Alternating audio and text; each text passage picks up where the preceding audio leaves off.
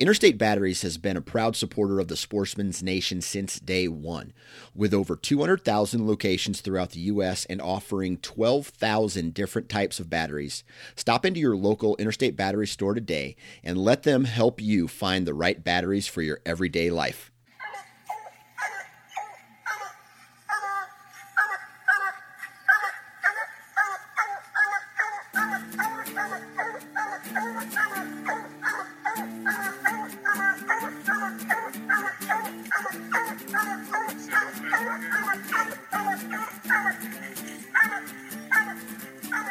This is a Houndsman XP podcast with your host, Steve Fielder, and me, Chris Powell.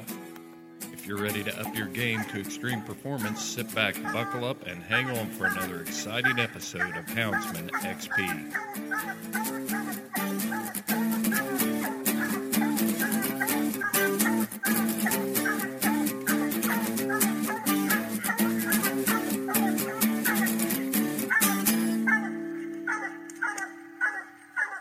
Hey, Steve, this next episode we're going to do is so important. It is something that you and I have been very passionate about for so many years in our work, and that is conservation efforts by houndsmen across the country. Well, absolutely, Chris. And you and I both have perhaps seen a side of the issue of protecting the right to hunt with hounds in a way that the average person that's listening to our podcast may not be aware. And I think that's what we want to explore with our podcast today is getting down to the brass tacks of what this effort to preserve our sport is all about, why it's important, and what our listeners can do to get involved, because if they don't get involved, they're going to lose their sport, plain and simple. Yeah, and we've talked about this 100 times, and I'm very direct on my approach to things. And, come on now. Very direct. In some parts, I just want to stand up and kick the door off the hinges, but I can't. If guys don't start paying attention to what's going on around them, we get involved with our hounds and stuff, and that's great. But there's people coming after this sport that we all enjoy, from the East Coast to the West Coast, from the northern border to the southern border to the Gulf, and if guys don't start understanding how to get involved in this fight, then we are going to lose it. It's often said that the Humane Society of the United States is planning their strategic maneuvers up to 5 to 7 years down the road. Yeah, and they have the resources, Chris, that we'll never have as a hound community. I hesitate to use that term because there certainly are ways that we can beat them at their own game, but we're not going to match them dollar for dollar. We never will. No.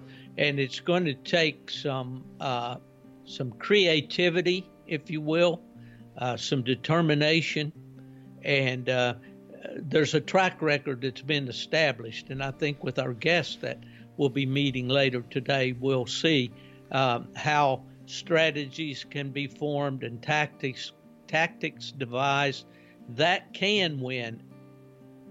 But it certainly takes involvement, and it takes involvement at the grassroots level.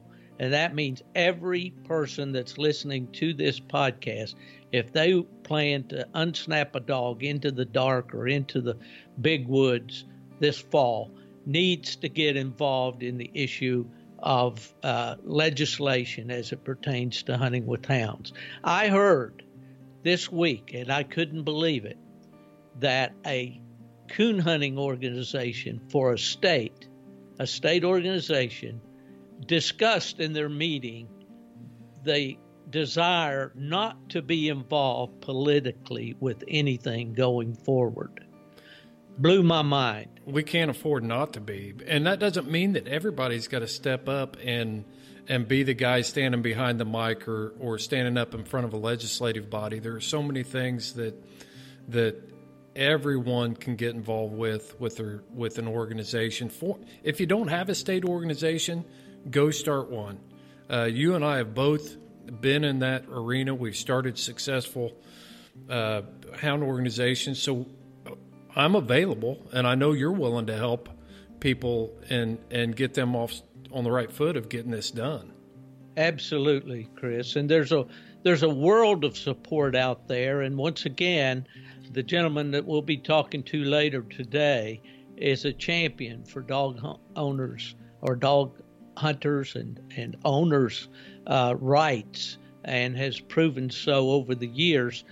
But every one of us can do something. Even if it's just flipping burgers at the next state hound meeting, that's doing something. Maybe you're gifted with the gift of gab and philosophical, and you can articulate yourself very well. These organizations need that too, but I know watching you over the years at hound events, you were always the last one to leave. And even though you were usually running the whole thing, I would watch you walking around there and picking up trash. And it motivates people. Everybody has a role to play in this thing. Well, with me, it was always being willing to do something that someone else thought too insignificant or too unimportant to do. And for some reason, I always felt that the devil was in the details. And I remember those mornings at Ottimoke's, walking around the bleachers, picking up the tobacco cups. Spit cups. Spit cups, yeah, so that the people who came into the show or the award ceremony that day would have a nice, clean place to sit. And I'm not asking for praise for any of that, but yeah, the little things. The issue is the little things are important. No one can do it all, but everyone can do something. And there's been a lot of success stories out there, and we're going to hear some of those today on this podcast, how teamwork and networking can really build your credibility and your influence and make an impact. Absolutely. Chris, we can't emphasize enough that our sport, this thing that we do with hounds, is in grave danger.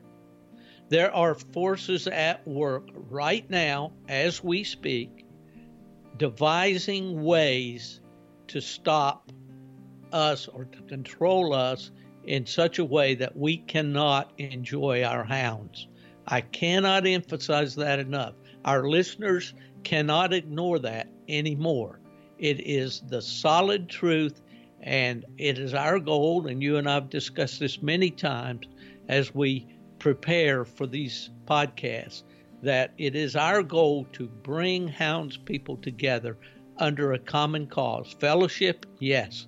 Information, yes. But to bring us together as a working organization, although it may be loosely structured, we don't all have to belong to the same club, but we all have to be dedicated to the proposition that hound sports are in danger and we have to be involved. Yeah, that's what else is there to say? I mean, it's time. I look at social media posts and different things that are coming out. There's initiatives happening in states all over the country to restrict hunters' rights, and we can't afford to give up another inch without putting up some sort of a resistance here, and networking and being able to be in the fight is going to delay those efforts, or like we're going to hear today, it just absolutely stomp the guts out of some of these anti-hunting organizations. So it's going to be, of all the podcasts we've done, Steve, I've never felt more informed and capable of speaking on a subject. I'm going to really enjoy having our guest on today.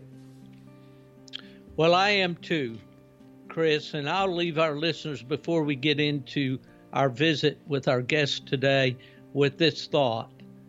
Every time there is a town council, a a county commission or a legislative committee hearing, there is the opportunity for someone to start the process into motion that will take our hounds away. We have to remember that, and that's where we can get involved at the grassroots level, whether it's going to a town council meeting, a county commission meeting, or traveling to the state capitol to attend a legislative hearing. We all simply can get involved. Some can do it monetarily.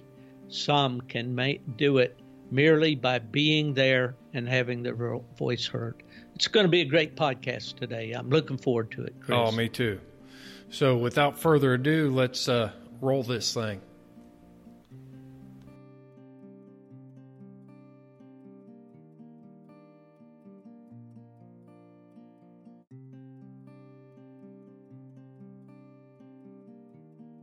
Welcome to the Houndsman XP podcast, everybody.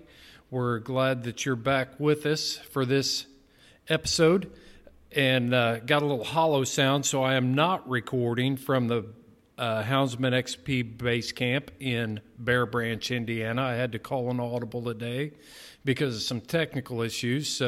But I'm not going to do a whole lot of talking today anyway. Steve, you're going to lead this thing off and set this up, and I'm just going to be here for comedy relief and to chime in from time to time. Well, I hope your jokes improved since the last time, Chris. No, seriously, I'm mighty glad to be on the podcast with you again, Chris. And well, every week for you, Steve, is. It's one more. I gained one more place in the checkout line. I understand that. I'm in the Walmart of life right now. I'm in the checkout line. Yep. That's for sure. Every week we can do this is a big accomplishment. That is for sure. Well, I tell you what, Chris, I'm just really super happy today to introduce to our audience the guest that's going to spend the next few minutes with us. I moved to Michigan in 1983, and I was living in West Virginia, and you get the stereotype that people in the North aren't friendly and that they're, cold and indifferent. I know that's not true, but that was the stereotype that I took with me when I moved to Kalamazoo, Michigan in 1983.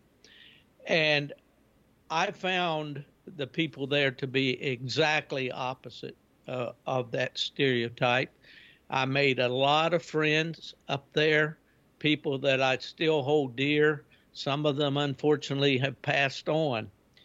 But in my work up there with the Registry, United Kennel Club, one of the duties that I assumed when I took the job was to work on canine legislation or legislative affairs.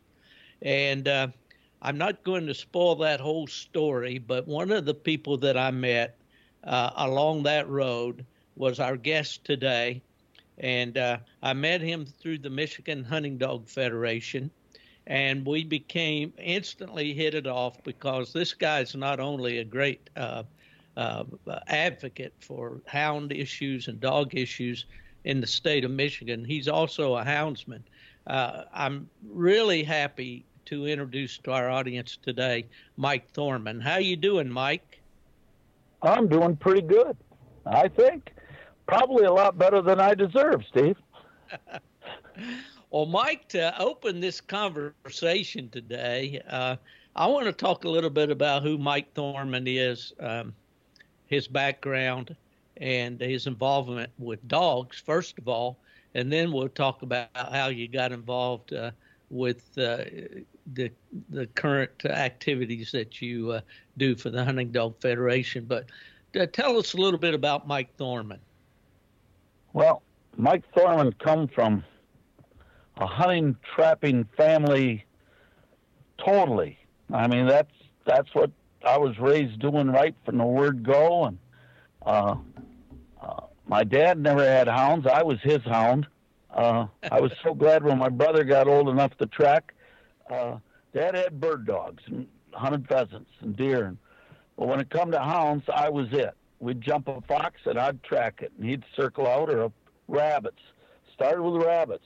I had to track them rabbits and bark, and he and my uncle would shoot them when I circled them. And if I missed it, I was never so happy as when my brother was old enough that he could start being the dog. So now, Mike, come on now. I know you embellish things. Honestly, you ran a rabbit track and barked on it.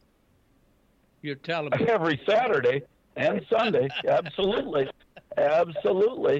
Did you get some? That is absolutely the truth. And I didn't do it one or two times. I did it for like 4 years till my brother caught up, was old enough to do it. Well, I was doing that. I started that. I think I'd be 7 or 8 years old. And did they put a little extra kibble on your plate in the evening if you did a good job?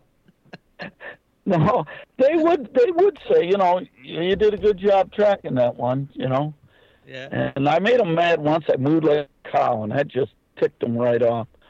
But my uncle had coonhounds, see? So the uncle lived rabbit hunting with us. So we'd hunt pheasants, and then we'd go out with the coonhounds at night, and I liked that. There was a gentleman named Al Howell. He was a houndsman's houndsman, and he kept his dogs in a little orchard right behind my house. And Al would pay me 50 cents to run about a 2-mile drag. But I was just a little kid. I knew that country back there. We hunted it so much. And I just always loved that. I just loved the hounds, So it's always been important to me. I got you. So then you went through college. Yeah. I couldn't have any hounds or anything when I was in college. Got out of college, Class B schools, 500 some kids. I was the football coach, baseball coach. Started there in like 70 teaching, and just a little point of interest. Doesn't have anything to do with dogs, really, kind of. But back in the 70s, the kids would bring their shotguns to school on the bus and put them either in the principal's office or my coach's office. And after football practice, we'd go pheasant hunting. And that, just think how much things have changed since then, for crying out loud.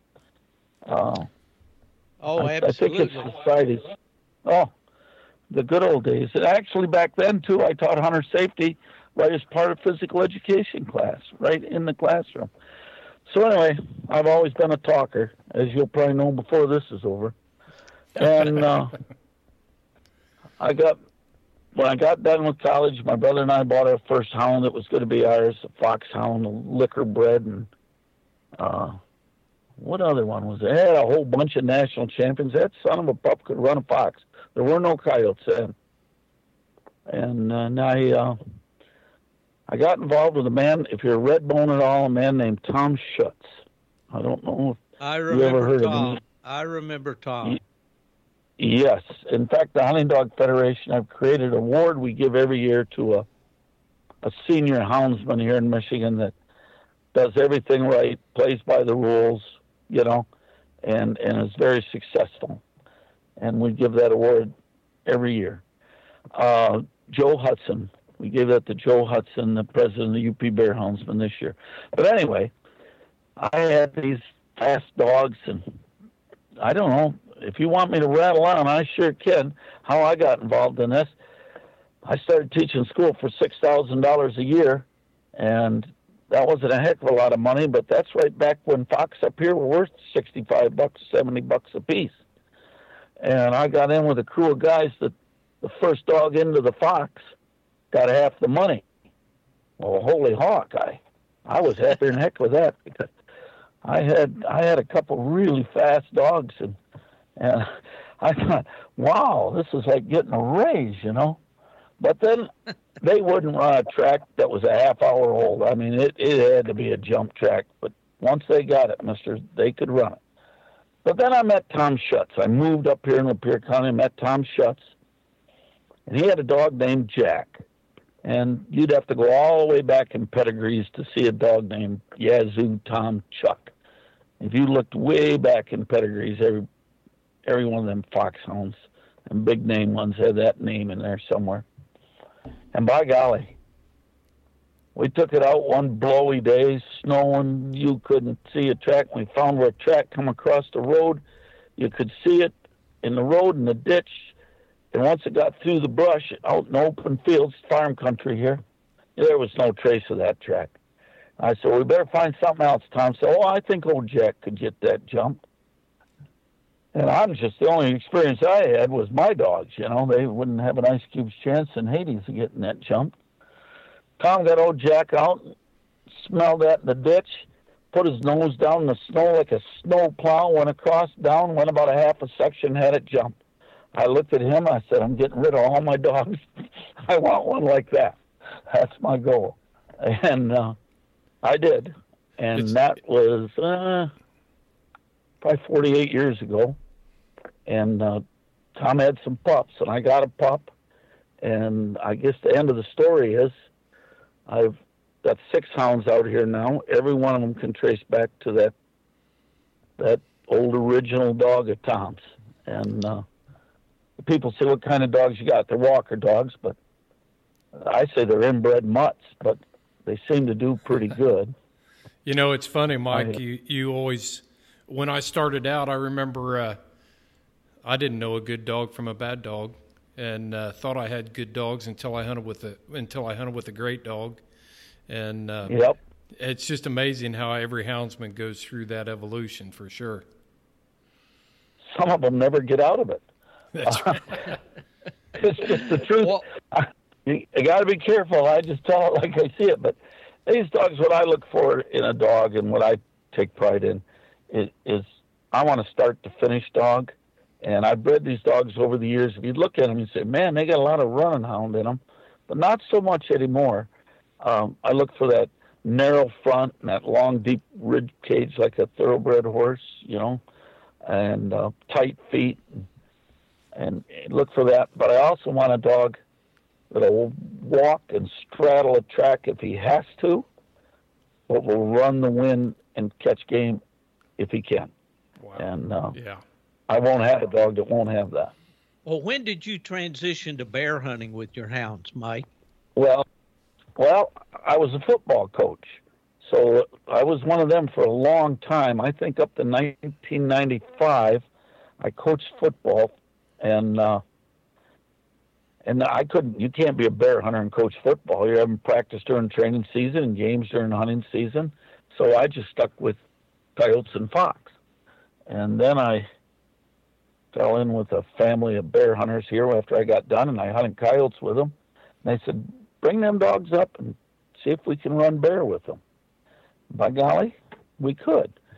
And I've been going ever since. I like to run bear. Now, people think I'm crazy. I've never killed a bear. I've never felt the urge to. But a lot of bears have been killed with the use of my dogs and my buddies' dogs, I'd killed a lot of stuff. And dog hunting, to me, Steve, boy, when I was young, the family I came from, we were body count people. And once you get them dogs, once that gets in your heart, you just care about what the dogs are doing, Well, you're just like my dad. Yeah, my dad would fit that mold perfectly, Mike. I never saw a more dedicated or intense hunter, but I also never saw a hunter that cared less about killing the game. He did it strictly for the chase, for the dog work, for the camaraderie of the guys in his hunting party. And I've seen him many times go into a tree, and he's petting the dogs, watching the dogs, how they're acting, and sometimes never look up the tree. Until I'd say, there he is, Dad. You want to look at it? It's so I can identify with that. I was raised by a hunter like that. And that's the position that the two bear hunting groups and the Hunting Dog Federation has we've absolutely adopted. The resource has to come first, and advocate on the side of the resource more than the outside of the harvest. Well, let's talk about those associations and affiliations that you have, Mike. I met you, first of all, at the Michigan Hunting Dog Federation meeting, I believe. Am I right on that? Absolutely, yep. Well, if I can set the stage just a little bit for that, Mike, to our listeners, the Michigan Hunting Dog Federation was founded, I believe, by a guy named Arnold Welch. Is that right, Mike? Yep. And he Arnold was a coon. Welch. Yeah, and he was a coon hunter from the same part of Tennessee that my dad came from. And I remember going to the first meeting. The meetings were held on Tuesday night, if I recall, at the Michigan United Conservation Club headquarters there in Lansing. Is that right? That's extremely accurate. I wouldn't expect anything else out of you. Well, tell me how you got involved, Mike, and what enticed you to come to the meetings. Well, you remember a fellow named Jim Ballard? Remember him? I do. And Jim was one of my former students. And before I ever heard about the Hunting Dog Federation, Jim says, they're having some big meeting about coon hunters over at SMUCC, and I want to go. You come with me. Oh, all right. So I went, and it was interesting. I've seen this happen before, not so much lately. Our DNR has really changed now.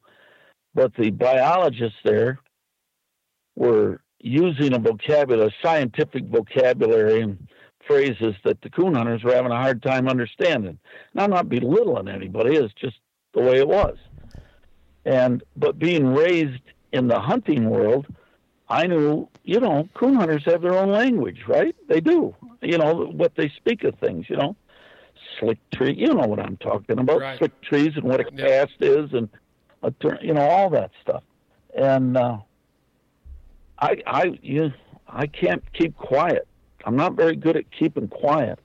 And they were getting real frustrated with each other. And I just stood up and said, hey, listen, this is what the biologists are trying to tell you. And hey, DNR, this is what they're trying to tell you. You guys aren't understanding each other. And Ballard says, damn, you did good at that, Mike. We got to go to this Hunting Dog Federation meeting. And the first one I ever went to was at a little tiny building at a park at, I don't know, Perry or one of them little towns, a dark little shed where they kept the mowers or something, I guess. And it wasn't much of an organization. I remember. And we went there, and it didn't have much to start, but it grew. Dr. Stinson, as you know, was very well respected. And he grew it, and a fellow named Hal Haverstick that's now passed, as Dr. Stinson has, and you and Bill Walker, and a lot of good people, Arnold Welch. And then we switched the meetings to where you said there at MUCC, and we were on our way. Well, I suppose that you were there and already well settled in when I came along. I know that I started going to the meetings at the behest of Fred Miller, who wanted me to represent the UKC in virtually anything that had to do with legislative issues in Michigan. But I can't go any further without just mentioning a little in more detail about Dr. Al Stinson. There would not be a Hunting Dog Federation successful without Dr. Al Stinson. Case closed. Exactly. Al was born in North Carolina. He was a farm boy. He went to North Carolina State University, became a veterinarian. He later taught at Cornell University, and he taught at Michigan State. And he was a professor emeritus at the veterinary college there when I met him. I don't know about you, Mike, but Al Stinson was not a coon hunter, a houndsman at all. He raised retrievers.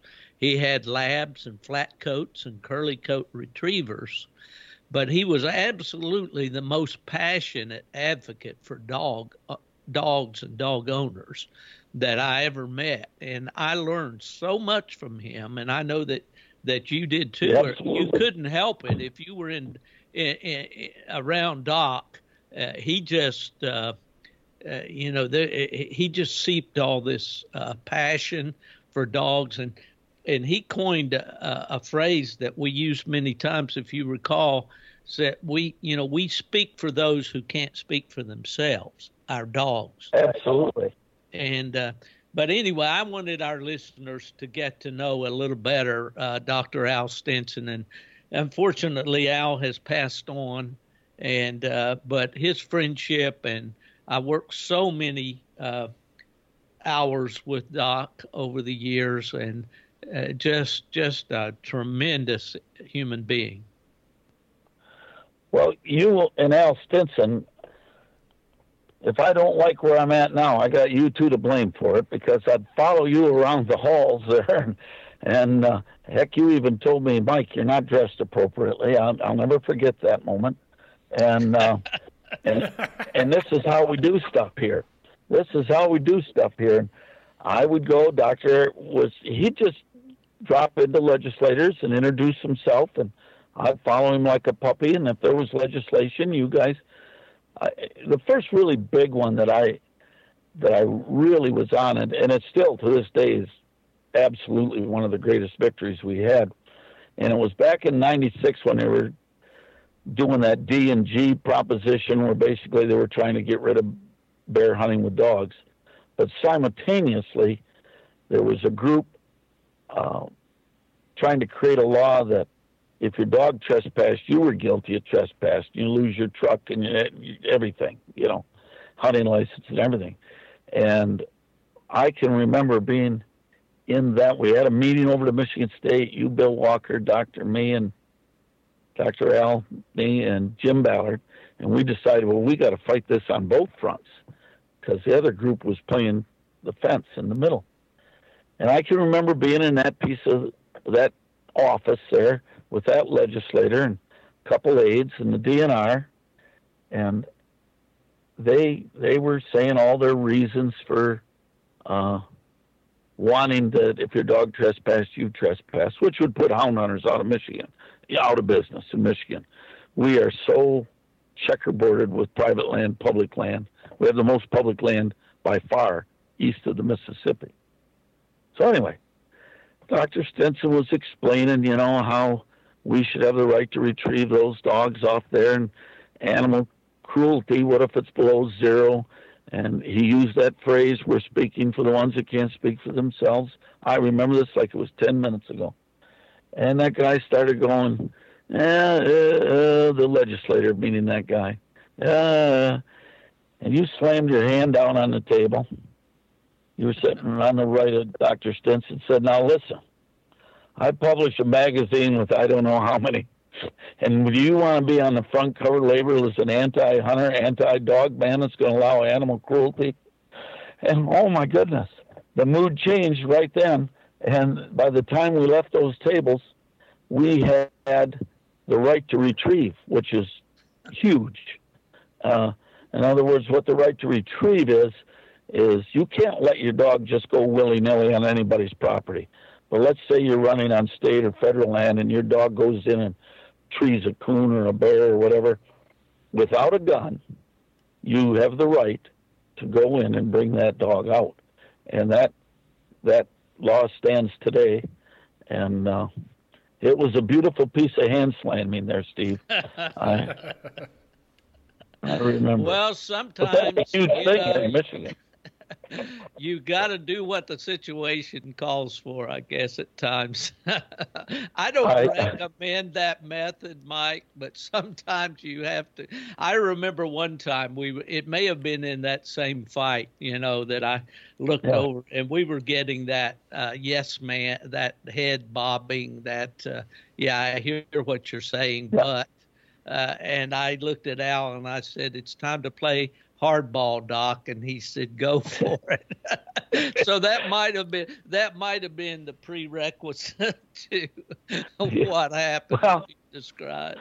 Well, years later, it's been maybe 8 years ago now, I tore a page out of that book, I had the MUCC lobbyist, a young man.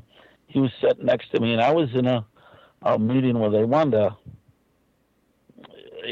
I'm not even going to go because there's still active people active that I'm not going to say any names, but it was a important piece of legislation, and the DNR was there, and Farm Bureau was there, and the Republican policy guy was there, and we were getting nowhere. And it was really important to the bear hunters, really important piece. And I don't have to say what it was to make the story funny.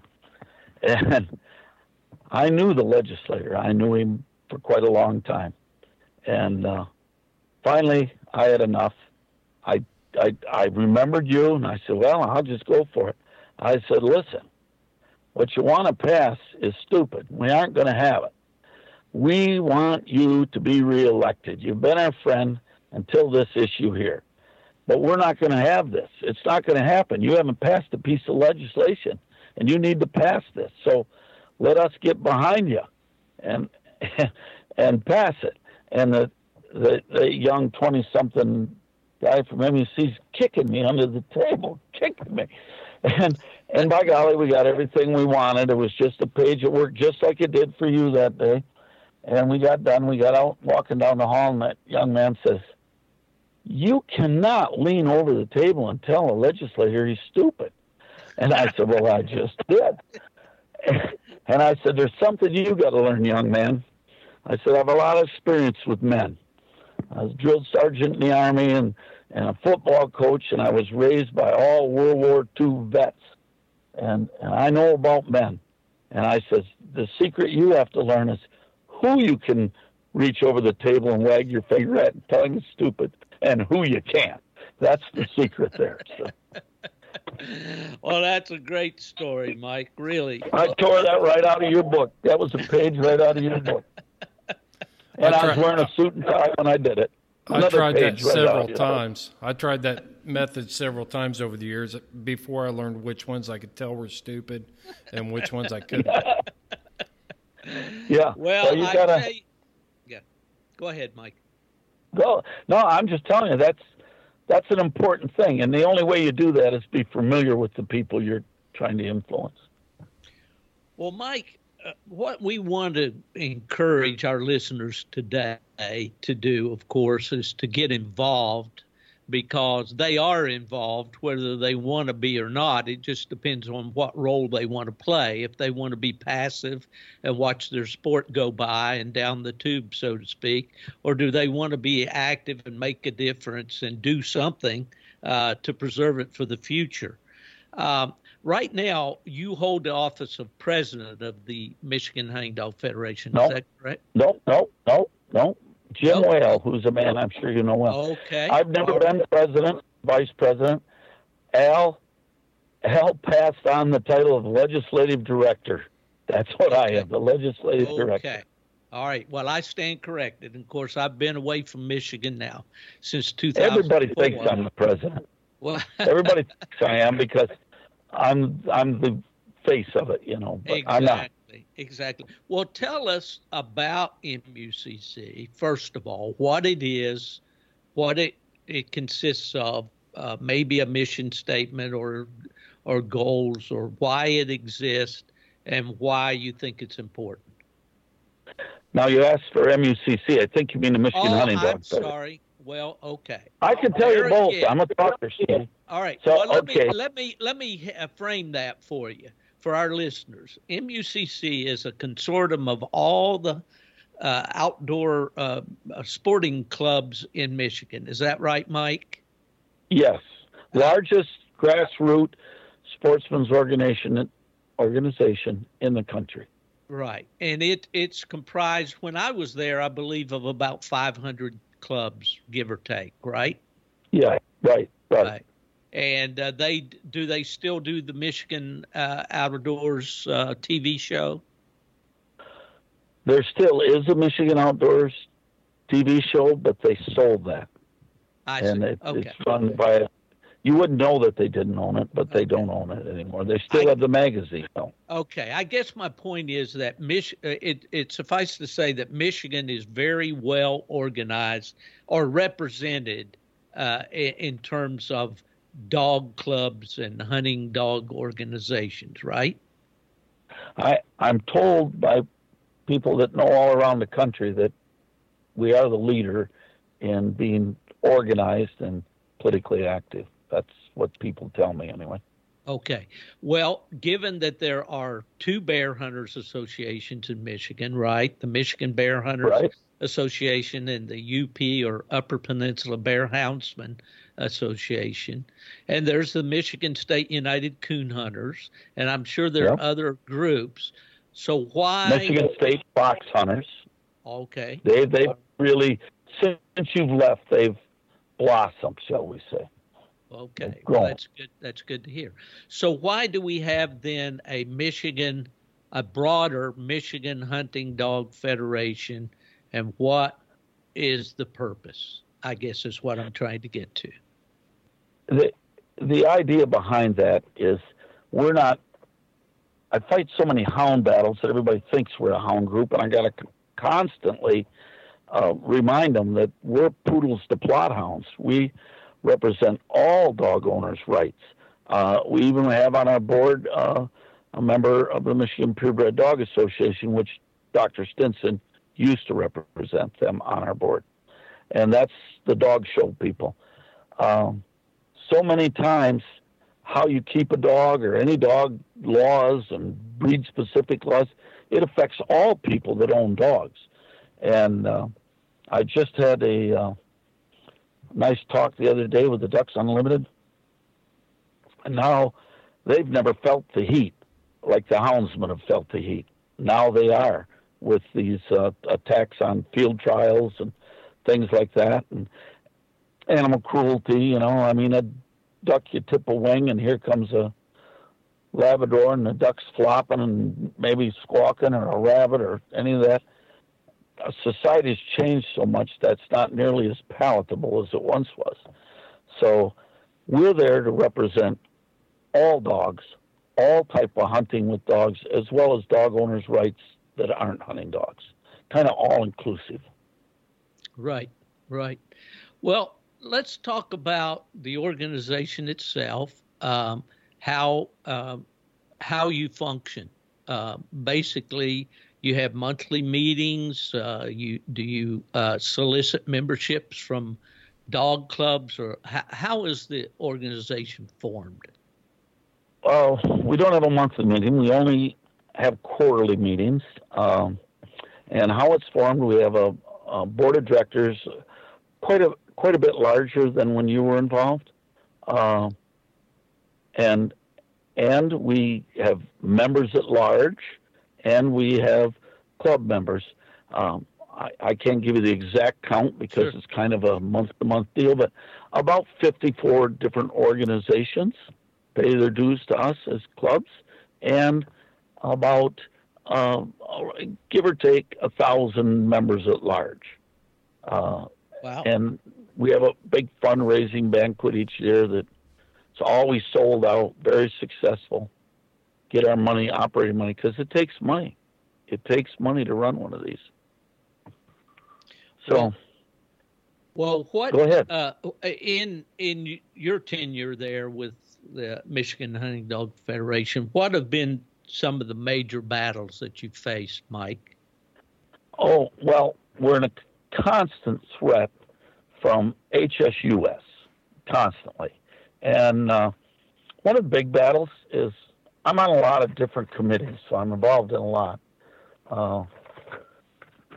And I'll just give you an example. I'm on the Wolf Advisory Committee, the Bear Advisory Committee, the Fur Bear Advisory Committee, the Legislative Sportsman's Caucus Advisory Committee, the Conservation Coalition. That's one that MUCC has.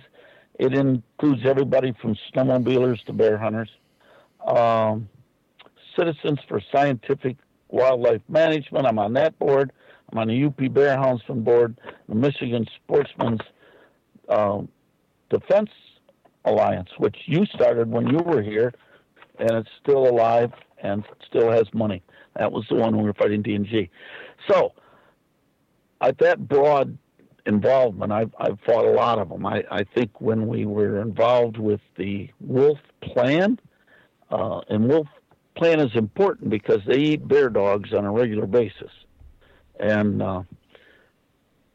we managed, it was 20 people on that committee, 10 hunting and 10 animal rights. And we managed to come away with language for a public hunt of wolves, a management hunt. Now, this is why it's so extraordinary that we were able to do that. Every decision made by that board to be passed on to the DNR had to be a unanimous decision. So that means the Humane Societies, the Wolf Watches, the Sierra, all of them had to sign on and agree. And that was a pretty darn good fight. The one we already talked about the right to retrieve, was big.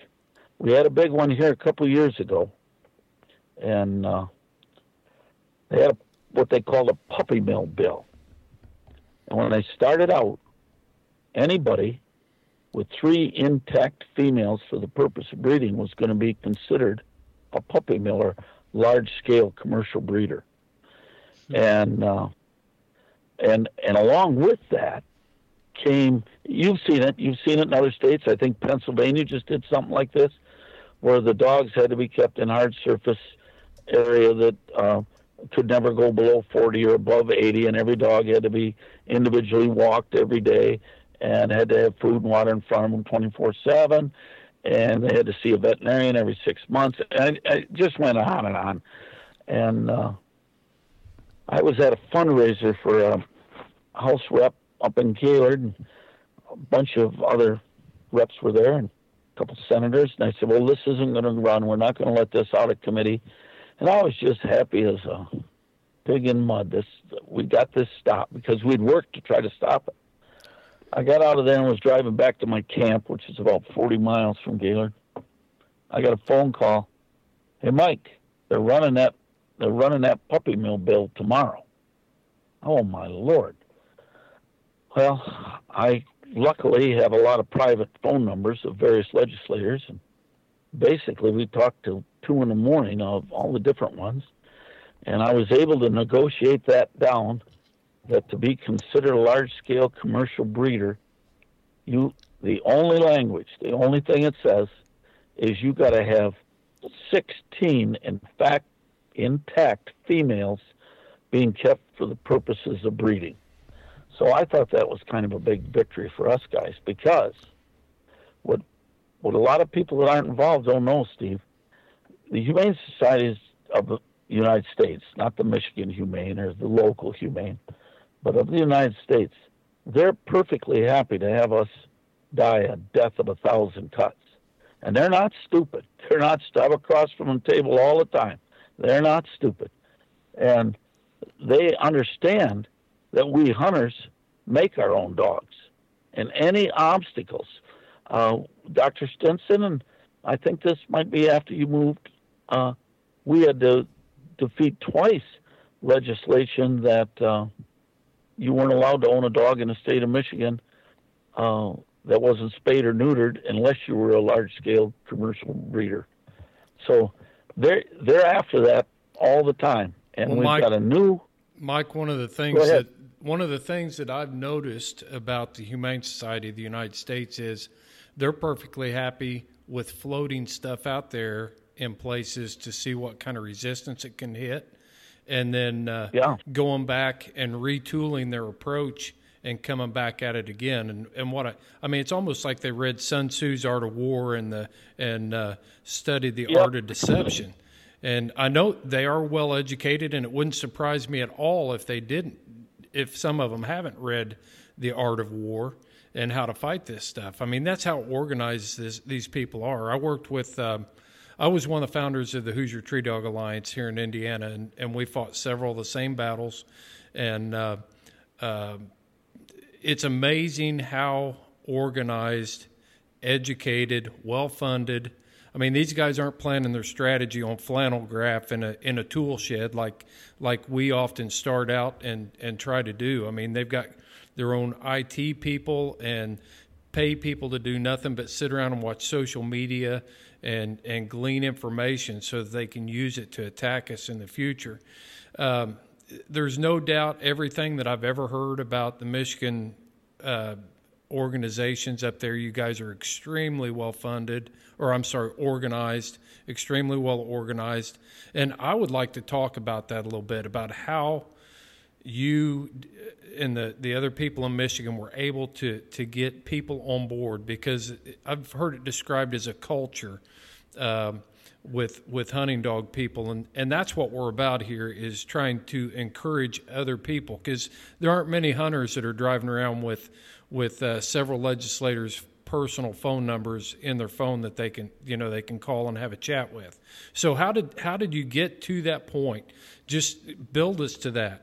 What are you doing up there that's making that possible, where you have that kind of influence?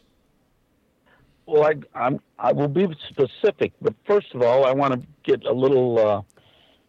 I was a history teacher, and all of you good old boys come from the South up to work in them auto factories, and you brought with you that hound tradition. When you got up here, that's when things were being unionized, and you learned how to. You get organized. If you were of my age, I'm going to be 72 here next week. You're my age. You were brought up that it was either your grandfather or your father that was beating heads on, or getting beat on the strikes and organized. So we've got that rich hound tradition brought from the South up, and then the organizational skills that the unions taught our forefathers.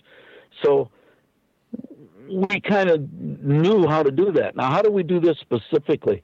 Well, Dr. Al is the one we got to keep referring back, because once he retired, 3 days a week at least, he would just go. He just lived right on the edge of our capital, and he'd go and drop in and introduce himself and visit with the legislature, and this is what we do, and if you ever need any information. And he would do that so everybody knew him. And we learned that lesson, and that's what you have to do. You have to be a player. I mentioned all those committees I'm on, and you go to those. If you want to influence, you have to be a player, and you can't go there. You go in and you get. So when I walk in to a Sportsman's Caucus breakfast, we have one the first Thursday in every month.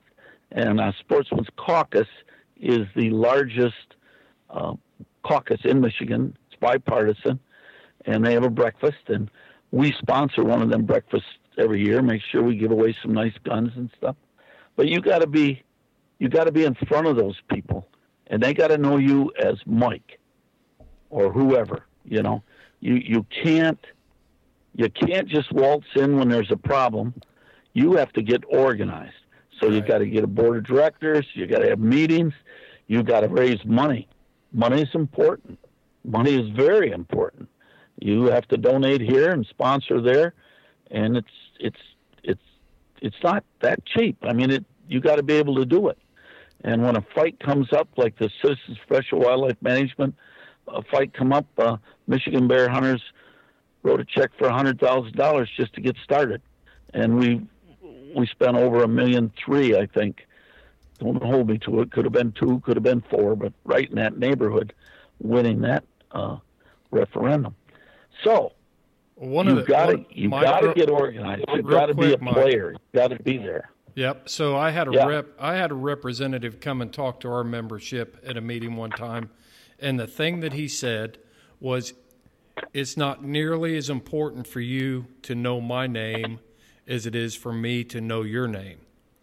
Exactly. This representative told our people that, and I think a lot of times we sit back, and it's not just houndsmen, it's your average citizen. I mean, we think that these elected officials are not accessible to us, when in fact they really want to be accessible to us and hear what our needs are so that they could represent us. And if they don't want to be, that's why you vote them out. That's absolutely true. And I can tell you in Michigan, Joe, Hudson is the president of UP Bear Houndsmen, and the current president is Tim Dusterwinkle of Michigan Bear Hunters. And I'm the fore guy. I'm not the president, but everybody knows them in Lansing. Everybody. You walk in the room, everybody's trying to wave at you. We've got a little thing we were honored to do here after every election. I'm invited to speak to all the incoming legislators, and I tell them who we are and about the Natural Resources Commission here.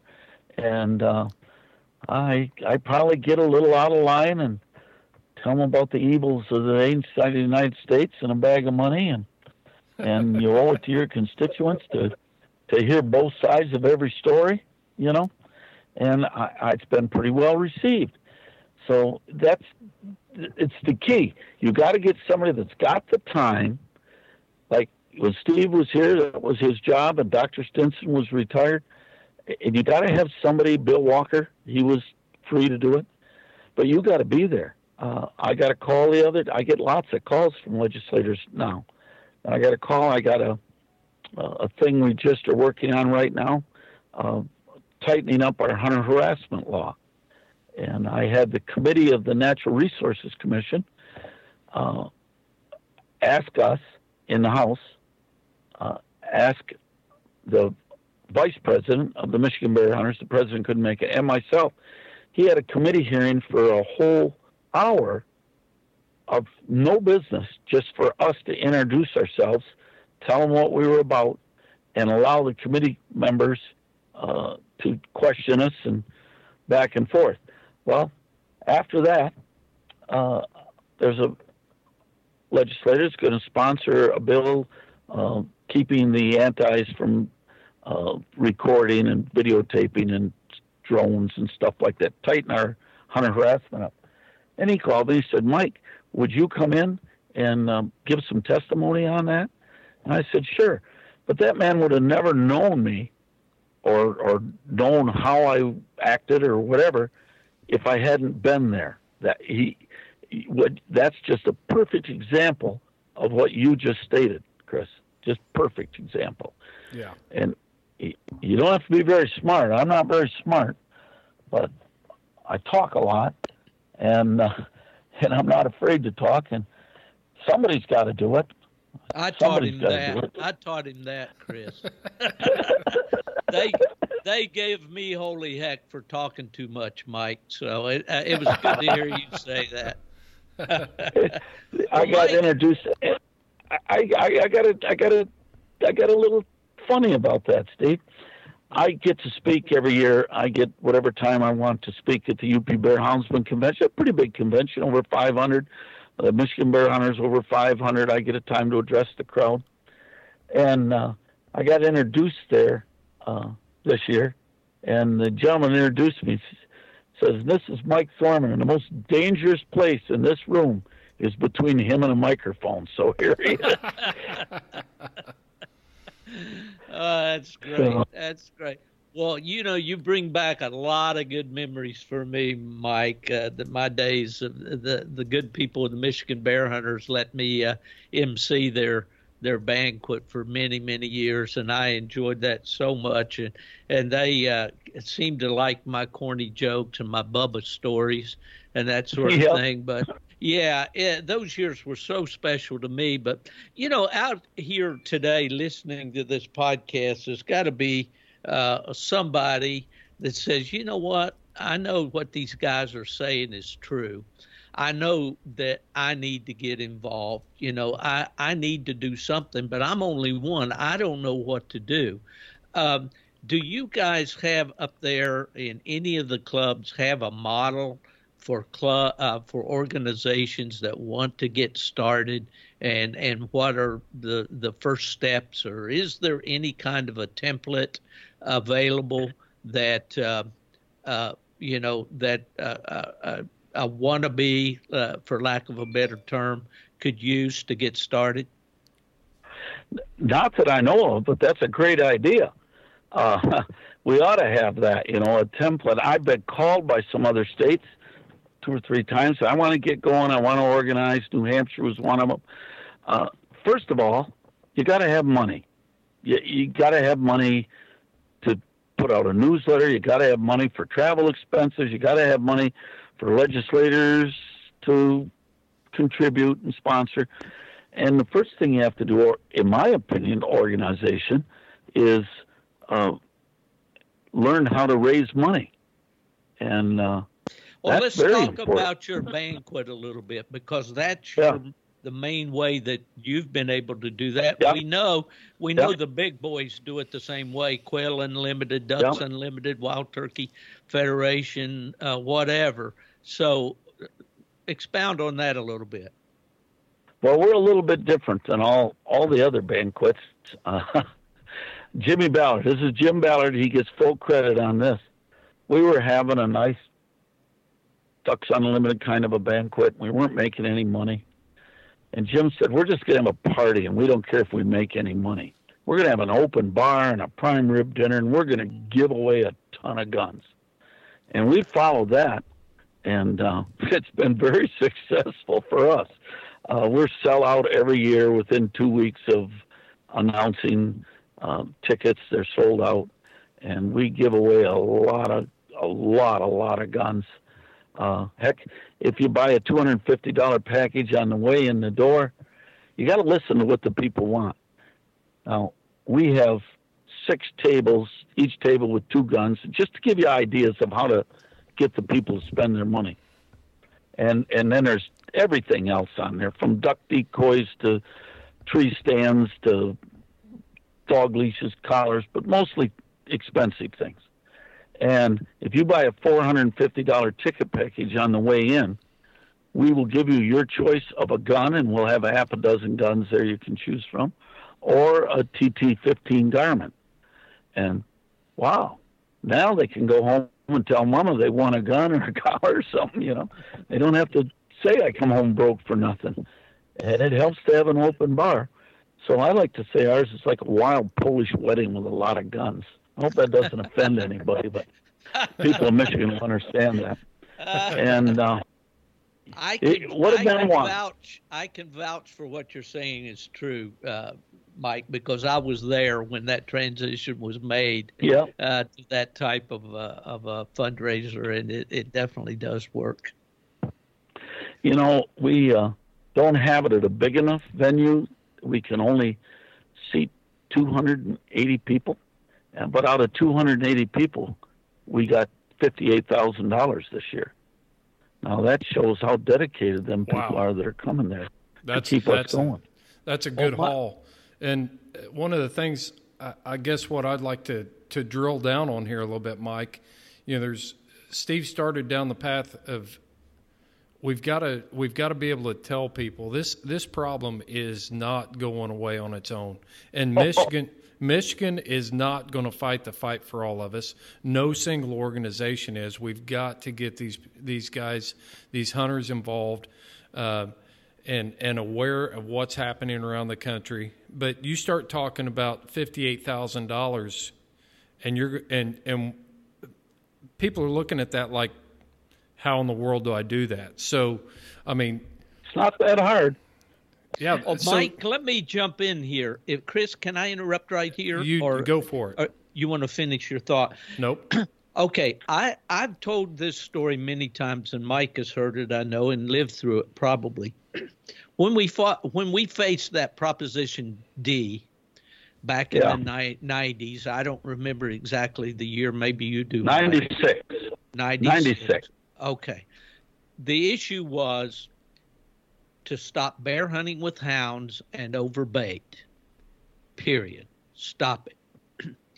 They went to the shopping malls in Detroit and Grand Rapids and Flint and anywhere they could, and they raised enough signatures to get this on the ballot. So now we face a referendum in November, and the experts tell us that in order to defeat this, we're going to have to raise enough funds or launch a media campaign equivalent to that of electing a governor. Yep. And here we are, a bunch of hounds people and dog people and deer hunters and all around, And I mentioned that because without the aid of the deer hunters in Michigan, we probably would have lost that fight, because we had to make it a anti-hunting issue, not just a dog hunting issue. But we were taught $2 million. How are we going to do this? And I may miss the details a little bit, but what happened, and I'll try to be brief, some good old boys up in the UP sitting in the garage talking. Joe Hudson. Those guys started talking and said, I've got 5 acres of ground that I would donate to this cause in the UP. Now, if you live in Michigan, there's a mystic land of opportunity, promise, and eternal joy called Up North. Up North. Everybody that is a troll, in other words, that lives below the bridge that crosses the Straits of Mackinac, loves to go up north, because the UP truly is a magical place. But anyway, the guy says, okay, I'll donate 5 acres of ground. Someone else chimes in and says, well, I'll donate one of those prefab cabin packages. And someone else says, well, I got a construction crew. We can put that thing together.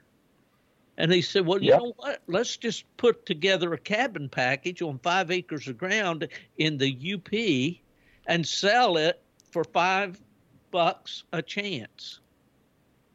And they raised $1.1 million with an M dollars on that idea. So when I tell that, I still get a lump in my throat, because it illustrates that nothing is impossible if you have the will and you have the determination. All it takes is an idea, and I've used this before, what the mind can conceive and believe it can achieve. And that's exactly what happened there. And you go ahead, Mike, but I just that's just such an amazing story to me. And I think we got to do a little bit of explanation here.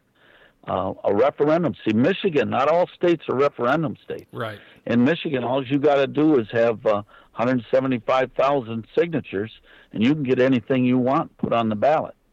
And 175,000, that's just change for HSUS.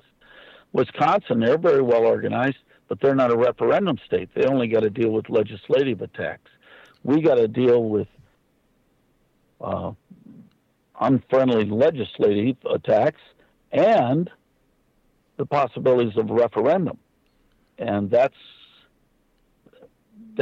a monstrous job here in Michigan, and we've only had to defend it twice, in '96, and then with this with the Wolf deal, we had to come up with that kind of money and beat it then. But now they're talking $3 million to do a referendum. Well, so the place these guys have got to start waking up and paying attention is, it's great to know what kind of hound you want to hunt, but you need to start by knowing if you're in a referendum state, and getting plugged in at that level. Maine is a referendum state, and they just fought that horrendous battle up there against HSUS. We sent money to them. Yeah. Yep. And HSUS, I guarantee you, they know what states are referendum states, and that's what they're going after first. They are no doubt attacking those, and we got to know this kind of information. Well, I can tell you this. I'm on the Bear Advisory Forum, they call it. And who shows up with the new HSUS representative, young lady? She demanded to have a seat on that advisory group. And DNR wouldn't let her. But they let her speak at the start of the meeting. She had about 4-page speech. And they've already done all the, I'm telling you, they've done all the polling. 80% of the people in Michigan think that hunting with hounds is cruel and barbaric and unnecessary and unsportsmanlike. And she ended with the flat challenge that we're going to stop hounding in the state of Michigan. Now, that's where we're at. If that doesn't wake you up, what will? Now, I've sat across from HSUS for a lot of years. I think, Steve, this is my 24th year course, I was just a rookie bat boy when you were starting up in here. But they intend, and I've tried to spread this across the country as much as I can. We've pretty much cleaned it up here in Michigan. They intend to stop hunting with hounds by linking it to animal cruelty and dog fighting. And here in Michigan, when I gave my talk this year to the Michigan Bear Hunters, if we lose hounding, it's us that are going to stop it by our actions. Every time you put a dog in the box and head down the road, you're the face of all hound hunters.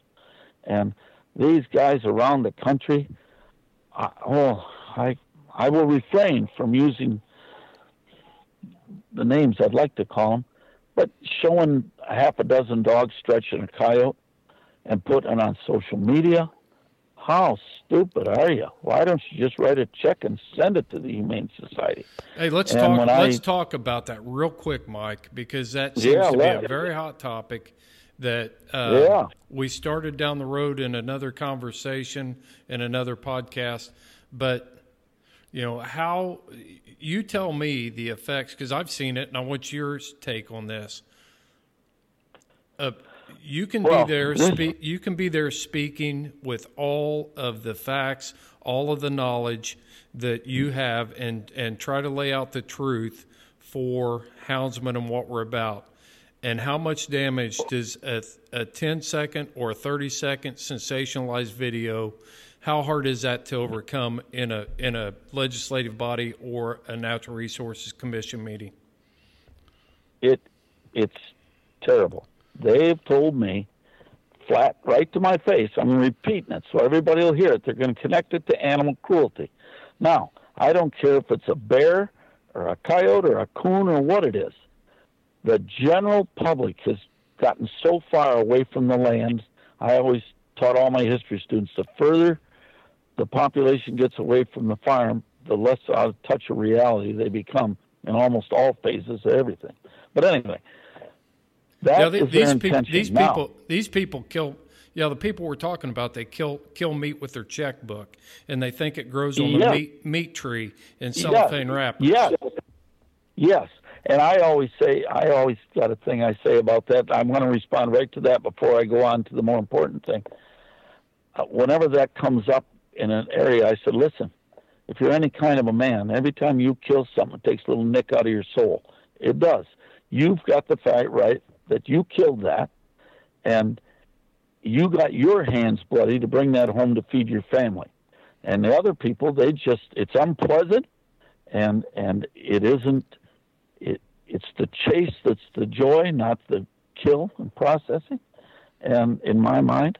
And you other people just pay somebody to do that unpleasant task for you and then condemn me because I was willing to get blood on my own hands. And, oh, my God, I get told I'm a wimp and I don't know nothing. Well, I'll tell you what. I was raised a killer. I couldn't even tell you the zillion of animals trapped and killed by my dad and I and my brother.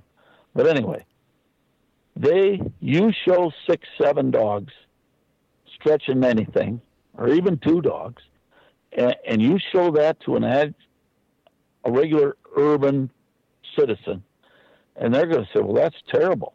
Well, we got to stop that. That's terrible. Now, in Michigan, I've preached it, and we pretty much got it under control up here. I don't see much anymore. I started working with Ernie Weir, the coyote hound, whatever that site is. I should know it right off the tip of my tongue. And he put on there that no teeth on anything. But there's still a lot of guys from your state, Chris, that are showing that, and out west where they're in that big open country where they're running down and killing them and laughing about it and stuff. That, if we lose hound hunting, it's going to be us that gave it away. You can't do that because how do you defend that? How do you defend that that's a good thing? And when I say that, people say, oh, you're a sissy, you're a wimp. We got to stand up to them and be proud of what we do. Well, holy cow, you're going to get me pretty wound up here, boys. I want my grandkids. The only reason I do this is my great-grandfather came from Germany straight. He had shot a deer on the Duke's land, and there went his house, his job, everything. He had to come over here. And from when I was a little boy listening to broken English, we can't let America become like Europe, where the landed aristocracy hunts and the rest of us clean the game. And that's how the driving force keeps me going. And by golly, I'd like my grandson's son to be able to run a dog. But the fact of the matter is, Steve was just talking about the UP. There's about 250,000 people live in the UP. One city downstate can cancel. They can all vote one way. And one city, let's say of Ann Arbor, can cancel their vote. Right. And so people say you got to stand up and not be afraid and be proud of what you do. I'm pretty proud of my hounds, and I'm pretty proud of hunting, but I'm not stupid enough to put something on there that I know darn well 80% of the people in the state of Michigan are going to say, well, we got to stop that. Well, I think you're onto something there. Something there, Mike. You know, you said that people are telling, well, you got to stand up, and we do have to stand up. Nobody's saying that you got to be ashamed of what we do, but we've also got to realize that there is no, and I'll say it again, no politician that is going to give up his credibility to defend Mike Thorman if you post things like that on. They can't win. We're only 5% of the population now. Yep. So we cannot defend that sort of thing, and we may offend some people out there. And I know what goes on a hound hunt. You don't have to show me that. Yep. I don't care if your dog knows how to stretch a raccoon or I've seen it. I've experienced it firsthand, and every seasoned houndsman has. And if you can't get past that, you're a rookie. You're a rookie houndsman. That's what got me excited when I was 13 years old. I thought it was cool to watch a dog bark at a coon in a cage. And that doesn't excite me anymore. That's not what the big game here is. And I know now from the work that I've done that it is killing us, because we talked about HSUS having these people that are paid to sit there and scour social media, and they don't care anything about the context of the hunt. You can have a 30-minute video talking about your kids, talking about your fellowship, talking about all this stuff, and they take 10 seconds of it, put it in a video, and break it off in you. And there's no way that we can defend that, or any politician will get behind that and say, we want to support these guys. You're absolutely right. I don't know why they do it. The fellas that do it, they seem to be younger guys on the posts, you know, and I go right. I don't go nasty, but I'll go to private message. I won't answer them on Facebook or anything. You know, I'll go to a private message and I'll say, man, you got to stop that. You're helping the other side. And well, the point is, Mike, is that is definitely a detriment to our sport. So don't do it. Whether for whatever reason you think it's okay, it's not. In the bigger picture of preserving our sport. That's all really that we need to say. And anybody, as an old preacher that I heard back in West Virginia would say, anybody with one eye and half sense can figure that out. You know? I like that. Can I use that? Can I quote you?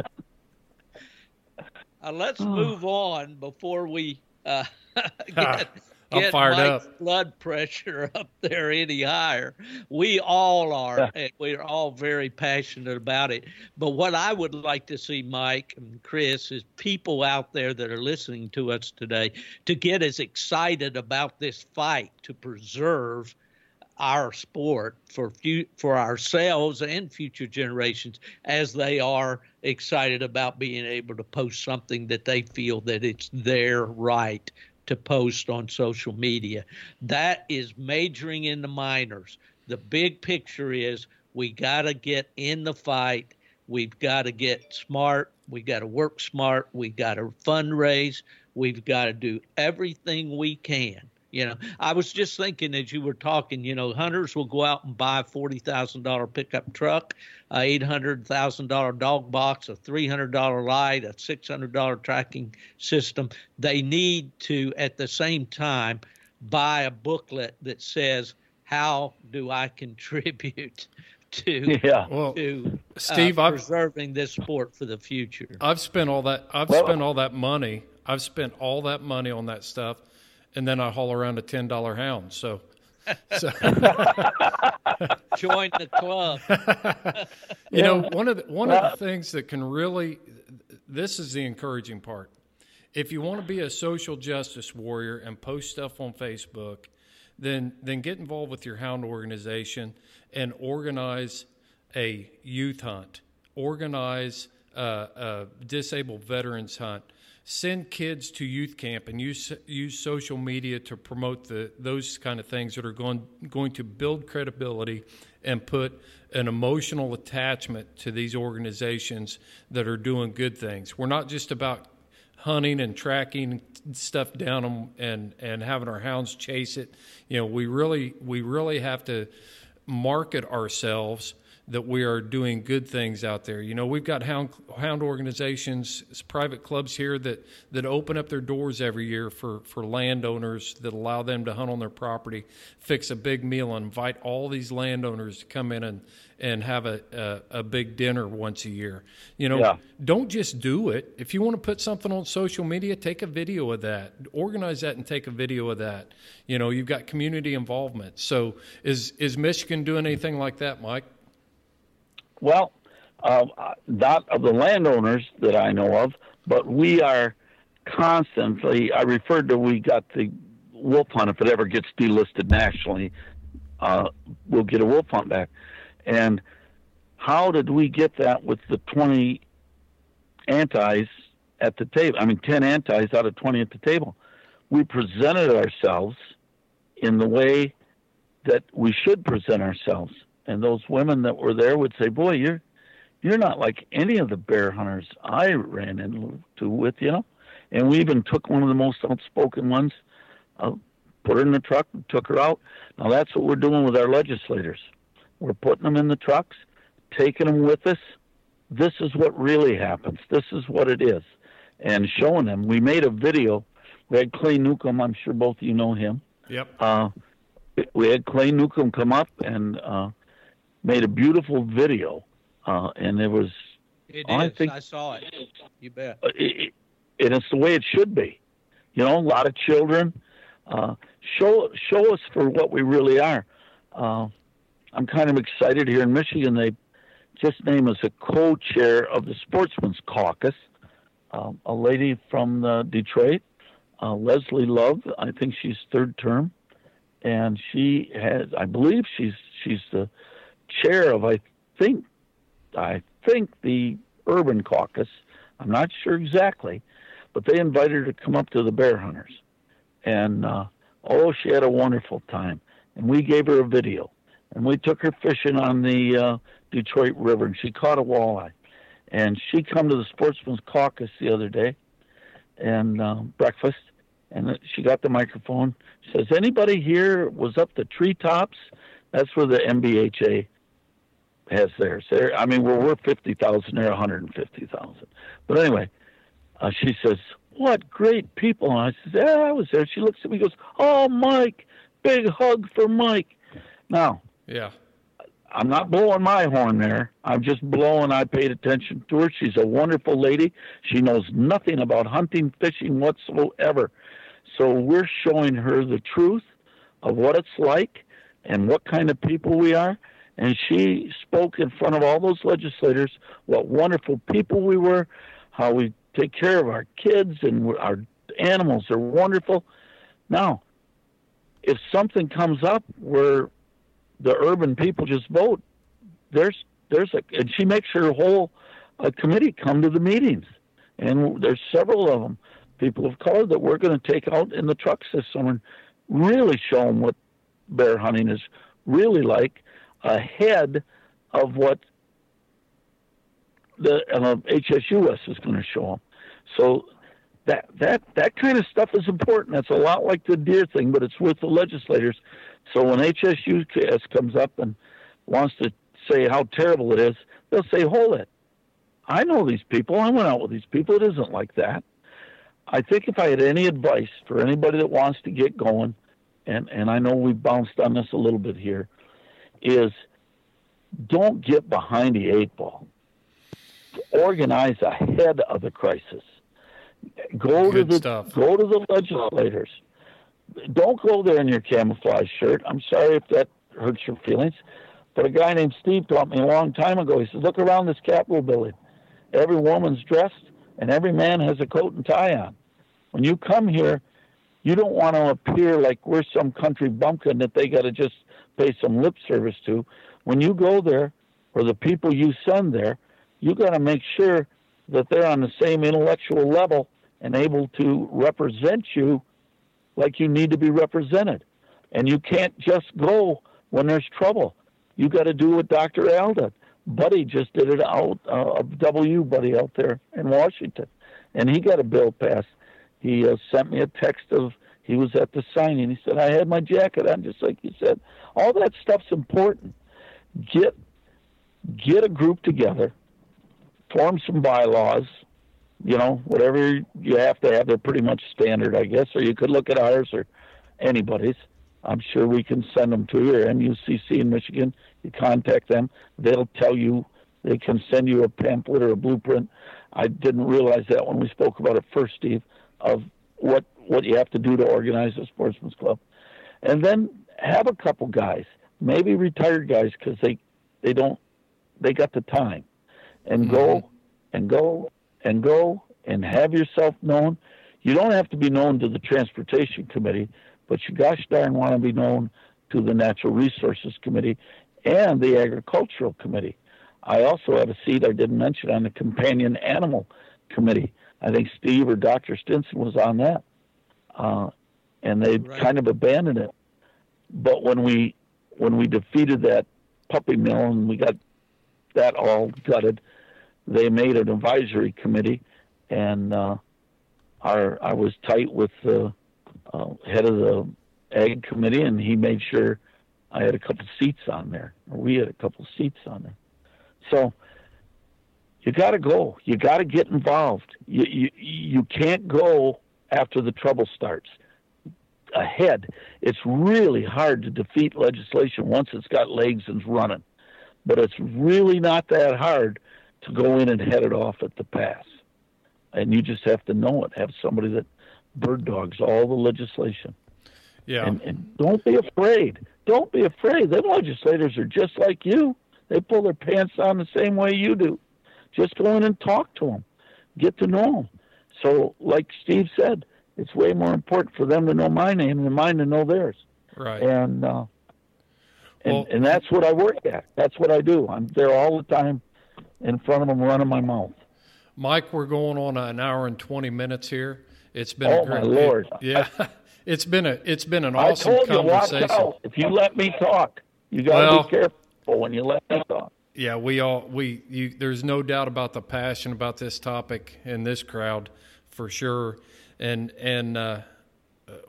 we're definitely we need to continue to have these conversations and do another episode. I'd love to get into talking about coordinating with other hunting groups and how important that is, but we just don't have time today. So I want to say one thing on that. The reason I'm successful in Lansing doesn't have a darn thing to do with me personally. It's because they know I can make a deal, and I'm speaking for all the dog groups plus the Michigan's the UP Sportsman's Alliance. They got 50-some clubs up there, and I am one man, and they don't pay attention to me because they think I'm wonderful.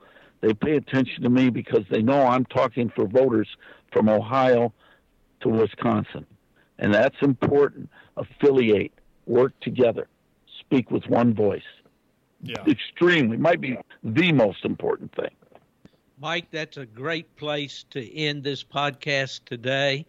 I knew when we brought you on, you would not disappoint our listeners. I'm sure we're going to get tons of feedback and questions, and I'll be sure to give them your private number so they can call you at 2 o'clock. That'd be fine. If you get into this position, it is not unusual for me to spend 6-7 hours a day on the phone when things are happening. I'm sure. It's busy. It's been great to visit with you again, my friend. Well, Steve, anytime. Steve, you got any closing remarks or closing thoughts? Well, Chris and Mike, I'll say this, and I've said it many times to the groups that I speak to around the country. I did many things in my career of 33 years, had a lot of hats, had a lot of activities, things that were accomplished that I'm proud of, some probably not so proud of, but the most rewarding and important work that I did in that career was the legislative work on behalf of our dogs and our dog hunters. And Mike, the work you're doing is carrying that on, and man, it just makes me swell up with pride to think about how great things are going up there in Michigan. What a great state to live in. Fantastic people up there. And you're just doing an awesome job, and just so glad that you came on. Chris, I guess it's time for me to close this thing with my normal closure, the words of my old bear hunting friend in West Virginia. Chris, you follow your hound, and I'll follow mine.